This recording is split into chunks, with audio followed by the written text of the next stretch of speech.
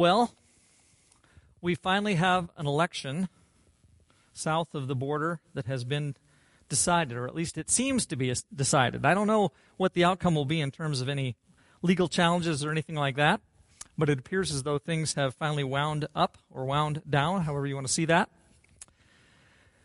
You know, President Trump has faced significant obstacles, and President-elect Biden is going to face significant obstacles.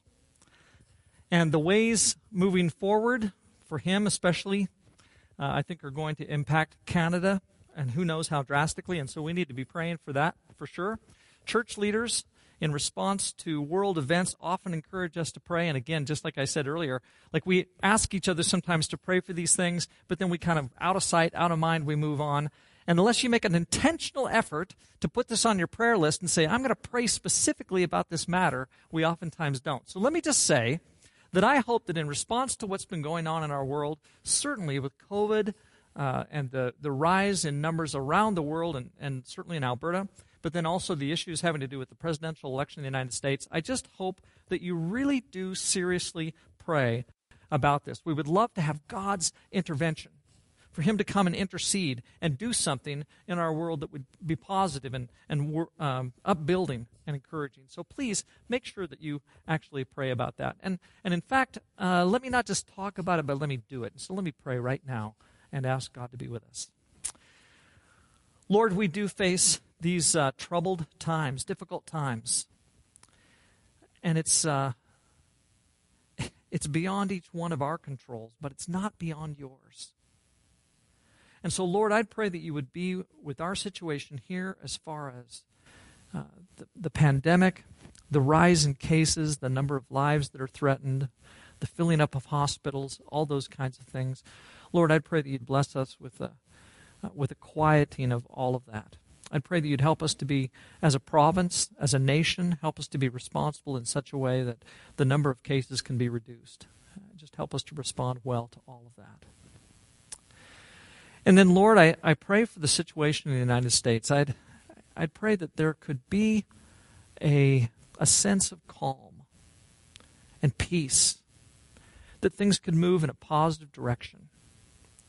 And Father, there are people, no doubt, even listening to me right now, who are all over the map in terms of their response to the election.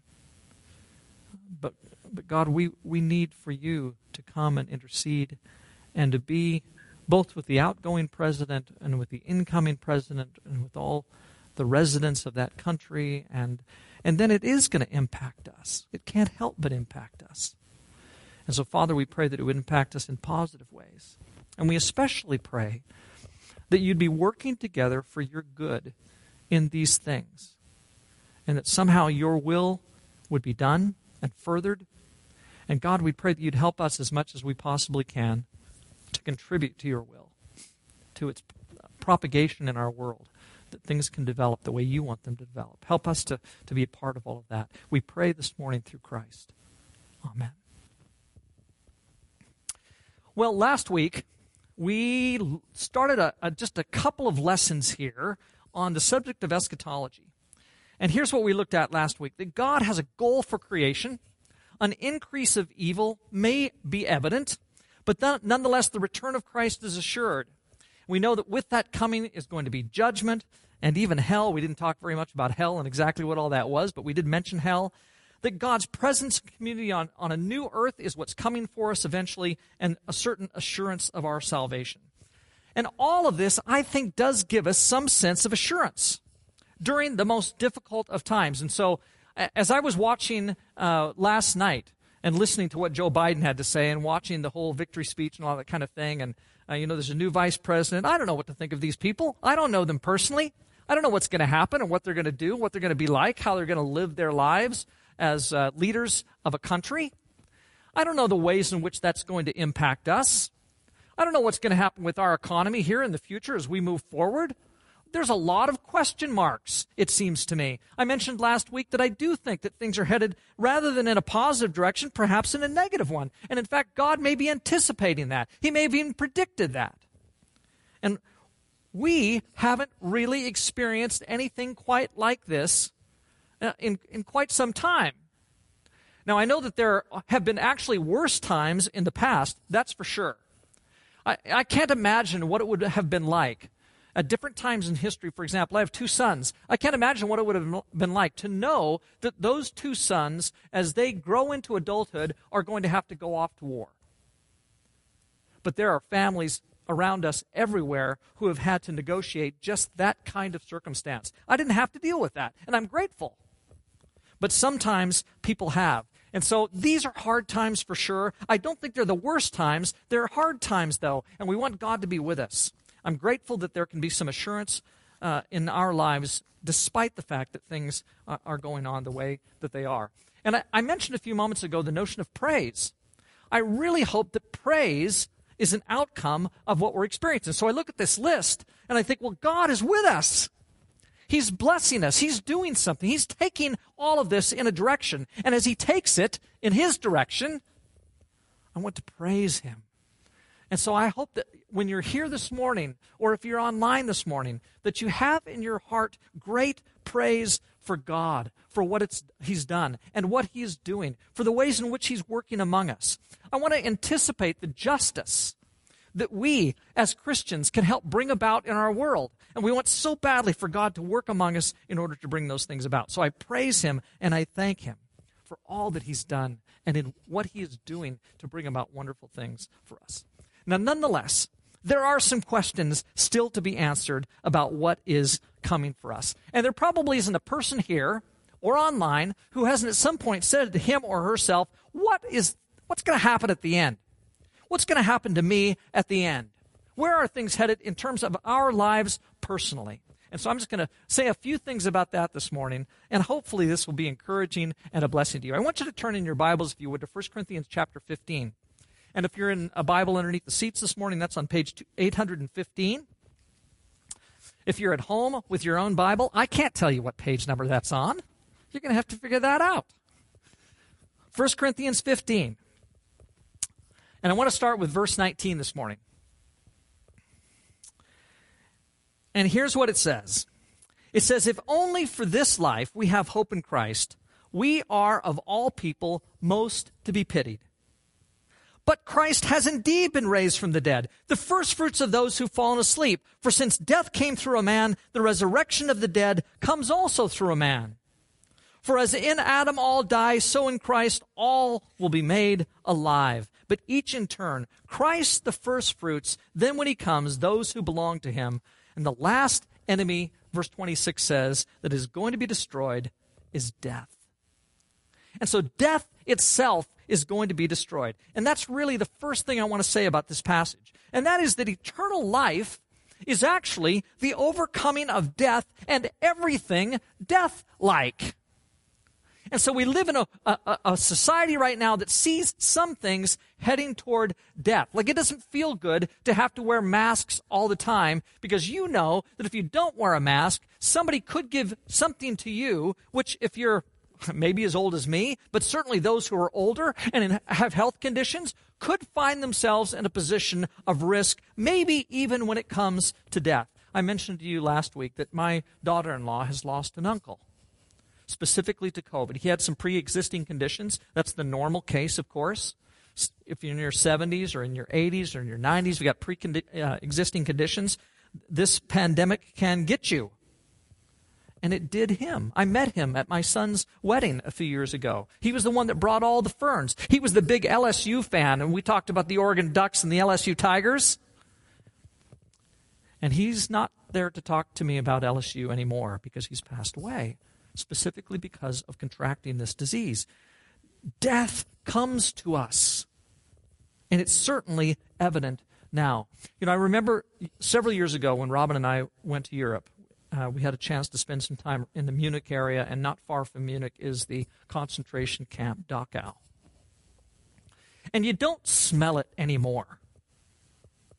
You don't see all the death that was there anymore. What you see are photographs. And what you see are some implements of death. And so there are some ovens there. There are places in a wall that we looked at where there are bullet holes still present in the wall from where prisoners were executed. And so in some sense, death is still there, but it's not like it was when the Allies first arrived in that place and literally smelled death everywhere. Death is pervasive. It impacts things. But what this text says in 1 Corinthians 15 is that this death-likeness that is so present in our world is actually overcome in Christ. We receive new life in Christ. And so there's a sense in which, not yet, but then, when death is going to be entirely defeated. You know, it's because of sin that death came into the world. But Jesus dies on the cross to forgive sin, to defeat sin and defeat death. And so while evil is even more likely, I think, now to increase than it's ever been, nonetheless, we know that the outcome with death in the end is that it's been defeated. Death is a lame duck president. Death is waiting for its final days. And we know, because of what Jesus has done, that those days of death's control are numbered. And so no matter what might be happening here right now, and the worries that we still have, even about something like death, nonetheless, Christ is in control. And because we are his children, we have the opportunity to rest secure in him. Hebrews chapter 2, verses 14 and 15 says this: "Since the children have flesh and blood, he too shared their humanity, so that by his death he might break the power of him who holds the power of death, that is the devil, and free those who all their lives were held in slavery by their fear of death." And so death has been defeated. I'm grateful that Christ has defeated it. The second thing that we want to see is that our new resurrected lives are grounded in Christ as the first fruits of resurrection. That's who Jesus is. 1 Corinthians chapter 15, verse 20 says, look at this, that Christ is raised as the first fruits. And that's one of the reasons that we constantly need to be praising him. Praise the Lord that Jesus has offered himself, becoming then the first fruits of resurrection from the dead. He's no longer dead, but came to live. And we have a chance then to live also. And so again, praise you, Lord Jesus, right now. We just praise you, God, for giving us Christ and allowing him to live, for defeating death, for allowing us to praise you in song. Praise you with our lives as we recognize what it is that Jesus has done. And so we're not reflective anymore, necessarily, of a life dominated by sinfulness. Because we are, in fact, raised. In fact, raised in one sense now. We've talked before about this word proleptic. And you may not remember this, but the word proleptic means to bring something in advance of its actual coming. So the kingdom is on its way. And resurrection has already proleptically brought into our world the realities of the kingdom that is on its way. And so there is new life now.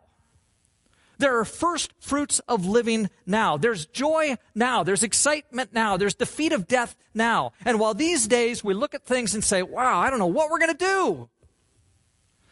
Even now we can rejoice because Jesus has himself first been raised as the first fruits, giving us a foretaste of what is to come even for ourselves.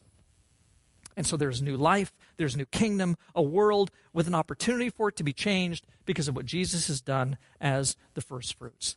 Now, one of the beautiful things about this is that Christ's resurrection as his first fruits is actually the source of new life. I want you to look at verse 22. It says there that so in Christ all will be made alive. The expression made alive is a compound verb. Made alive. And it's the same way in Greek in one sense as it is in English, except that it's just one word in Greek, it's not two.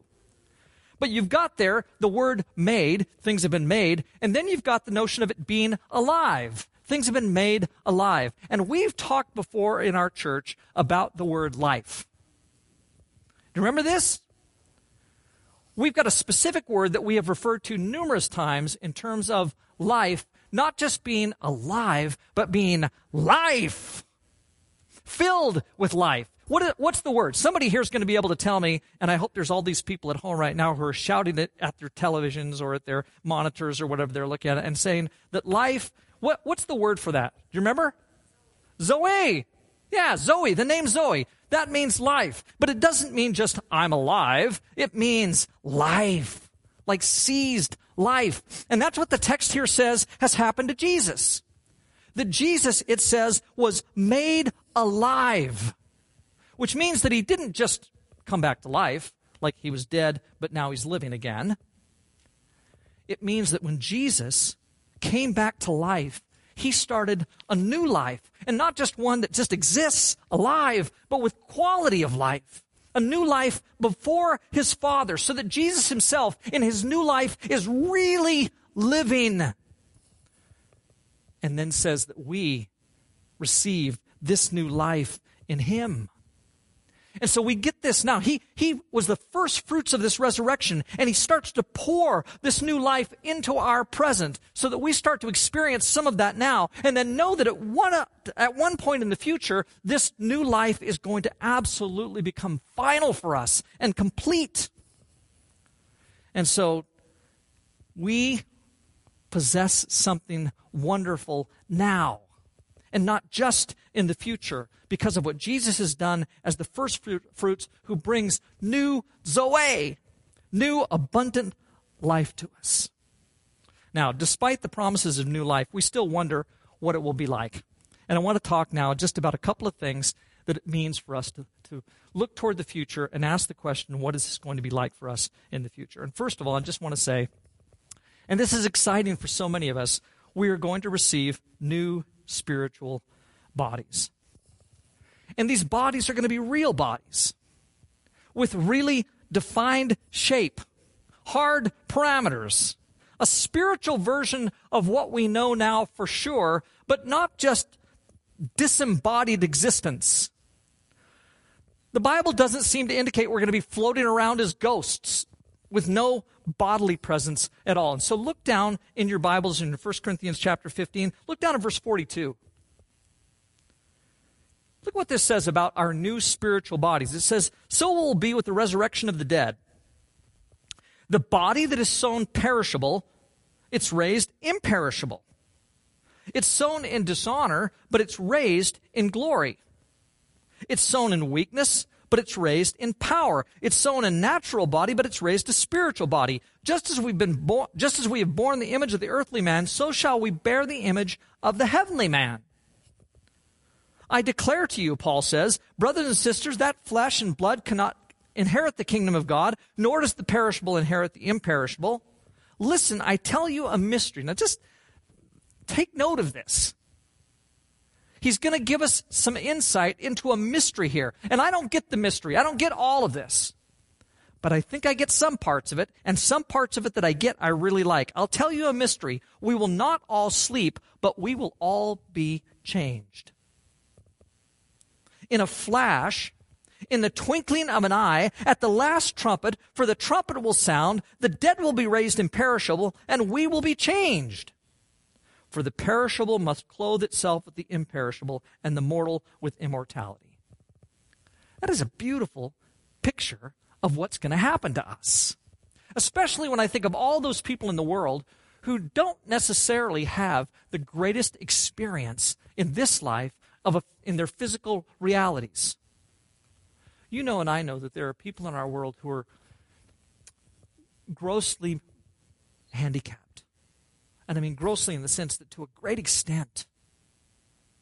I just mean that they've experienced something that for them is so debilitating, so heart-wrenching for us as we watch people struggle with the various things that they have to struggle with. You know, I joke sometimes about the fact that I've lost my hair, and one of these days I'm looking forward to getting all that back. But really, is that what we should be concerned about with our new spiritual bodies? There are people who all their lives have been heartbroken because of the physical realities that limit them. There are children who can't go out and play like the other children. There are people who can't work like all other people are working and would love to work in the ways that they can. There are people who are debilitated in so many limiting ways. And Paul says here that we're going to receive a new spiritual body, which my sense is not going to be limited. And so all these things that have held people down and sometimes broken their hearts are going to be relieved with the new spiritual body that they now receive in Christ. You know, it's N.T. Wright who probably does more with this than anybody else these days. Talks a lot about the new resurrected body that we're going to receive. Talks about the new heaven and the new earth where we're going to receive it. And our existence where we're going to be raised from the dead to live this new life. And I think Wright has this right. I think he's correct. That the new life that we're going to receive in Jesus is so wonderful and yet not completely detached from what we experience here. Robin said to me this morning as we're getting ready for this, she said, nonetheless, don't you think things are going to be drastically different? Like, right now we think of beautiful mountains and beautiful streams, and there are wonderful things about our earth that we enjoy, but don't you think it's going to be even that much more? Well, I think you're right, honey. I think things are going to be drastically different in so many wonderful ways. So you think of the very best that we have here on earth, the most enjoyable experiences that we have here, and multiply it by what? 1,000? 1,000,000? Eternity? I don't know all the ramifications of new bodily life in Christ, but it is going to be wonderful. Things will be changed, it says. And so, there is a real Stanley Cup maybe up there somewhere. The Flames have a chance to really win it. If Edmonton ever wins it, which is inevitable because eternity is a really, really long time, we will actually rejoice that they too have a chance to win the Stanley Cup. There are some things about heaven I can't really begin to understand. Edmonton winning is one. But nonetheless, God can do something for us even as wonderful as that. Well, a second thing, and we'll finish with this today, we will live eternally on a new earth in the presence of God. I'm not going to read Revelation chapter 21, verses 1 through 4 today. But there John says that in our new heaven and our new earth there is no more death, no more tears, no more mourning, no more crying or pain. And that's because the Lord, it says, will be our God, and we will be his people and one with him. I don't know all that it means for us to receive new life at the end. But being in the presence of our Lord sounds absolutely wonderful to me.